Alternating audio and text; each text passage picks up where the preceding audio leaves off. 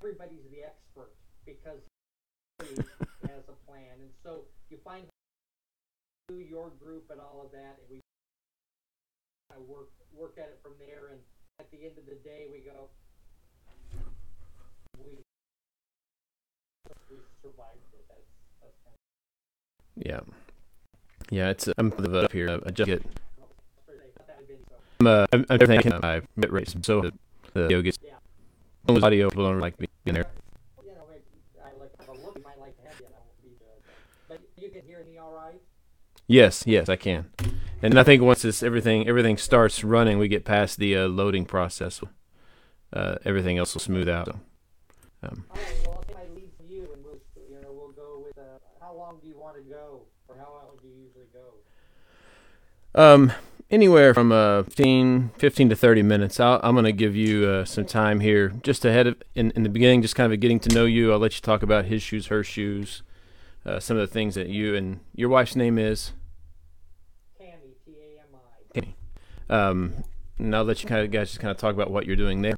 Okay. And then how some things have kind of changed and some of the advice maybe that you've given to uh, families, husbands and wives, kids, that kind of stuff with your ministry about how things are going. So, Well, I had some thoughts here that I think might be appropriate for everybody in this lockdown period. That'll kind of tie with as well. I'll take my lead from you, and when I get going on and on and on, feel free to kind of cut me off or interject. And I have a tendency to talk through my cues.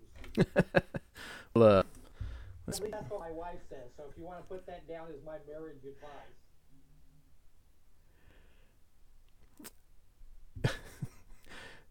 your marriage advice. My marriage advice usually is here's what I did, now don't. That's usually my advice summed up in one statement. All right. Well, let's go ahead and get started here. Good morning, and welcome to those of you out there in Facebook land who are looking on. Um,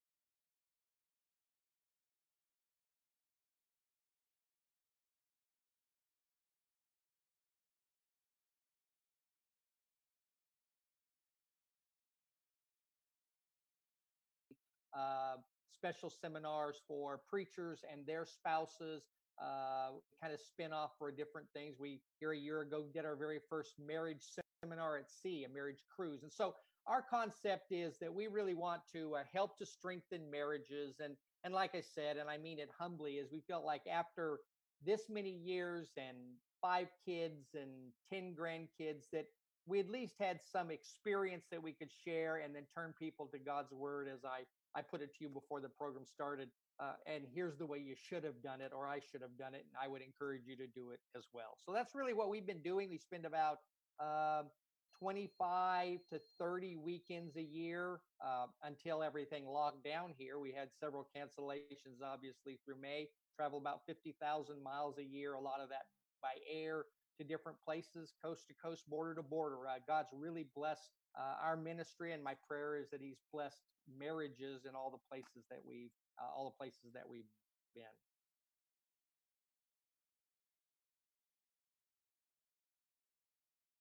Sure. Okay.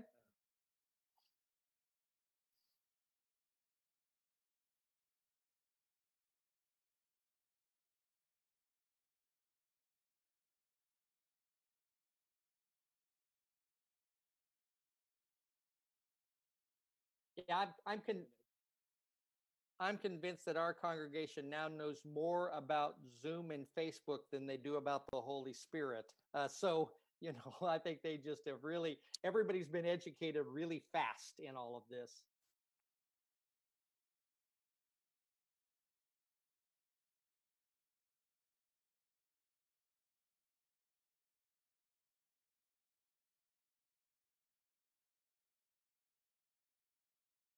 That that's correct. Yeah.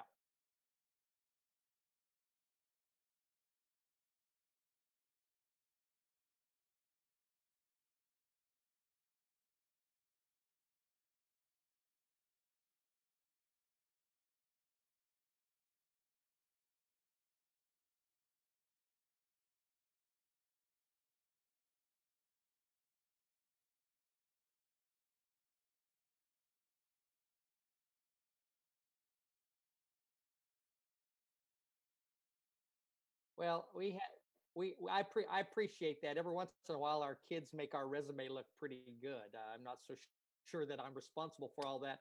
As I've often said, um, if Daniel and his wife have any struggles, we're keeping her because we really love her a lot, and she's done a lot to make Daniel what he is. So I'm going to give her some of that credit too.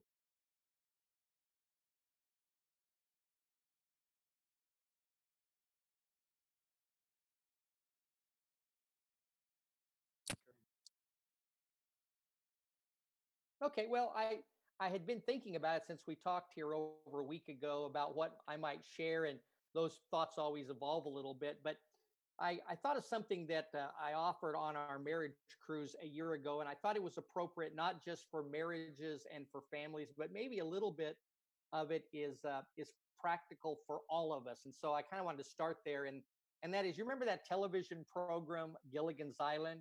Those 7 castaways. We all felt so bad for them. They had enough clothes apparently for a long time. At least some of the people on the cruises, but it's supposed to be that 3-hour cruise, and they ended up on that deserted island, and it's, oh, how tragic, and everything. They could make almost anything out of a coconut, but they couldn't fix the radio. There were a lot of things about that in later life I've had some questions about, but I started thinking about where we all are, or at least a lot of us, if not most of us, are right now in our life. We're shut in, we're locked down, we're locked up, we're quarantined, we're socially distanced, we're cooped up, we're climbing the walls, all those kinds of things. We are, many of us feel like we're on a deserted island, right? I mean, it doesn't seem like, at least in the immediacy, that there's going to be a boat that's going to come by and rescue us. And so we're starting to experience what is often called cabin fever. I like to think of cabin fever this way: it's, you don't eat microwave popcorn very often, and then when the microwave breaks, for whatever reason, you need microwave popcorn now, right? I mean, it's like, I've just got to have it. And so we liked beforehand the nights that maybe we settled in and didn't have anything to do, or it was great. Like, Tammy and I travel a lot, and Tammy likes her downtime after we've traveled. And so, but all of a sudden, it's the downtime is the norm, and the staying in is the norm. And for whatever reason, we just get this creepy, crawly feeling that we need to be going somewhere. But I thought about it, I thought, okay, at the same time, if I were to describe this scene for you, there's nobody there to bother you. You don't have to work. You can lay out on the beach in the sun. There's going to be a cool ocean breeze. The palm trees are going to hang over you, and you're going to get to just stay there. Not a care in the world. It's going to be your own private paradise. I think virtually anybody would go, that sounds fantastic. And yet, if you think about it, there's not a whole lot of difference between a private paradise and a deserted island, except in our perspective of it. And so I want to encourage folks kind of broadly to kind of realign your perspective of the situation that you're in. I understand as well as anybody that it's hard not to be able to go and to go anywhere and to go anytime. I know that it's difficult not being face to face. I mean, in real life with our friends and our families, our neighbors. There's something about now having to go down to get our mail at the mailbox, and we cross the street because of somebody that's on our side of the street instead of passing by and nodding and at least smiling at them. All that's weird. But at the same time, for those who aren't working, for example, I know there's going to be a financial burden as a result of that. At the same time, take advantage of the not working time, a time of rest, a time of refreshment, because when this passes, and I have every confidence that it will, things will pick up again and we'll be back to that hectic life. Spend some time with your family. Spend some time learning a new skill or a new hobby. Spend some time doing nothing. You know, we as Americans, it's funny, for us being as lazy as we can be, we don't do nothing very well, right? We're always on the go. And if you see somebody who is sitting on their front porch in a rocking chair sipping lemonade, you know, they're either a Southerner or they just are lazy, right? Well, this is that opportunity for us to sit on the front porch, maybe the back porch. You don't want to have to run into anybody, but to sit on the back porch, enjoy the sun, enjoy some downtime. I think that's a perspective change that will help us in these difficult times. Staying busy, but you can, you know, I spend half my life making a mess, half my life I feel like cleaning up the mess. So I've always got something to do. But I think that you can find ways, you know, learn to cook, learn a new language, watch some instructional videos. The one thing that we do have right now as an advantage is this technological portal that lets us learn all kinds of stuff. There's a subscription service called the Masters Class. I think it costs like $100 for a year, but there are dozens of videos from very famous writers and filmmakers and photographers and athletes about how to do what they do. And so you could learn virtually from the very best. So take this time to enjoy your family and to enjoy some relaxation, to learn something new.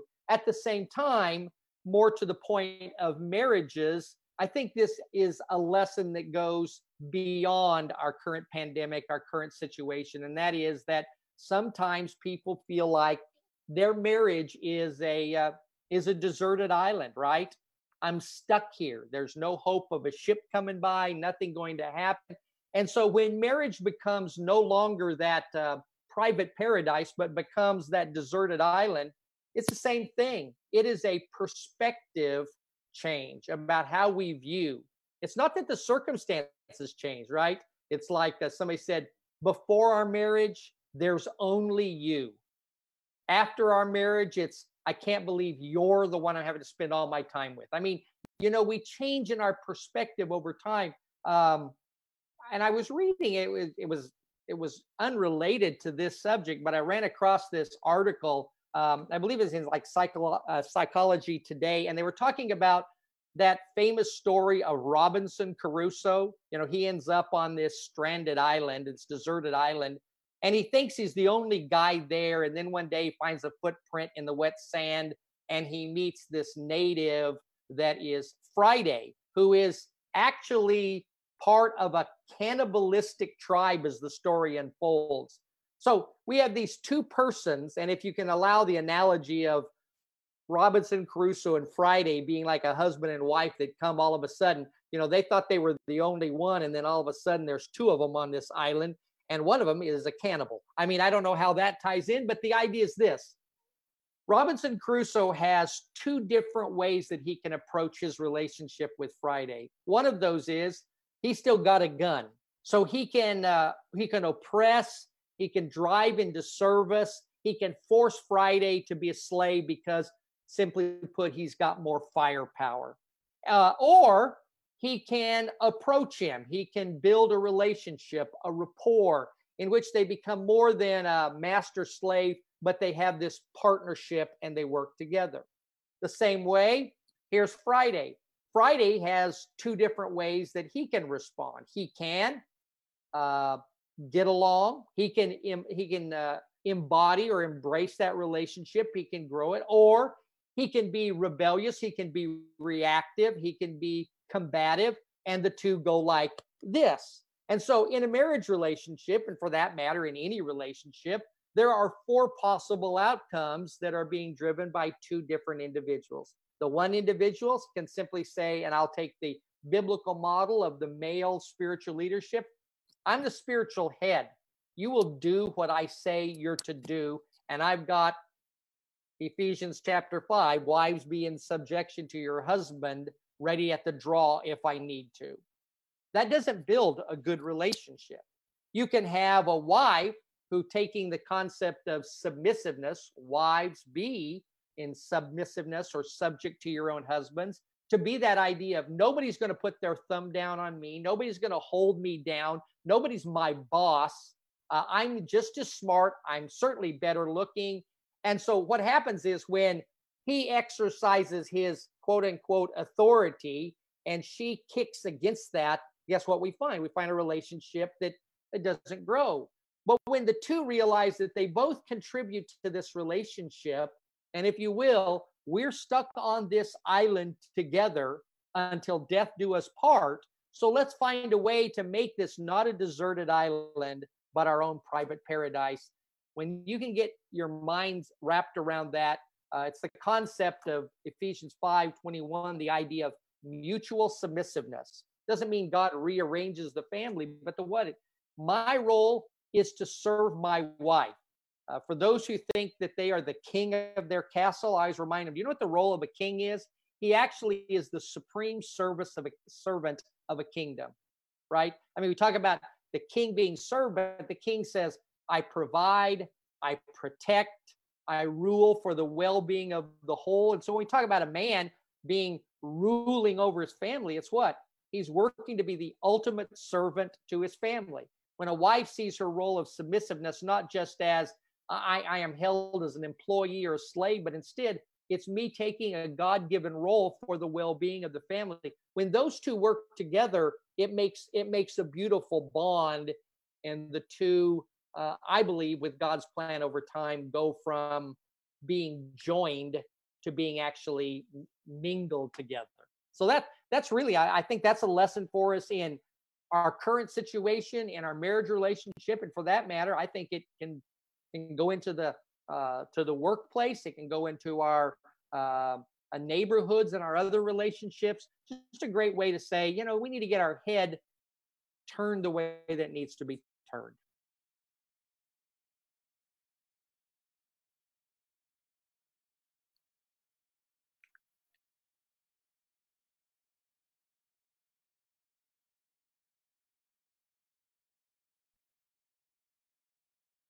Yeah, man, I appreciate the invitation.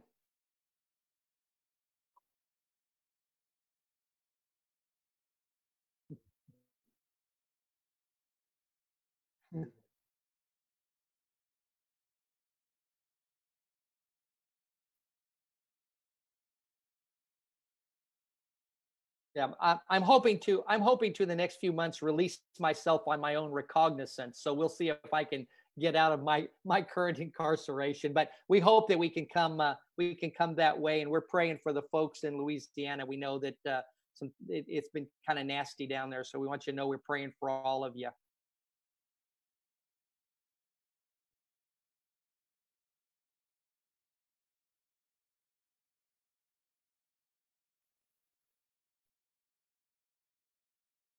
Again, thank you for having me. We'll look forward to it as well.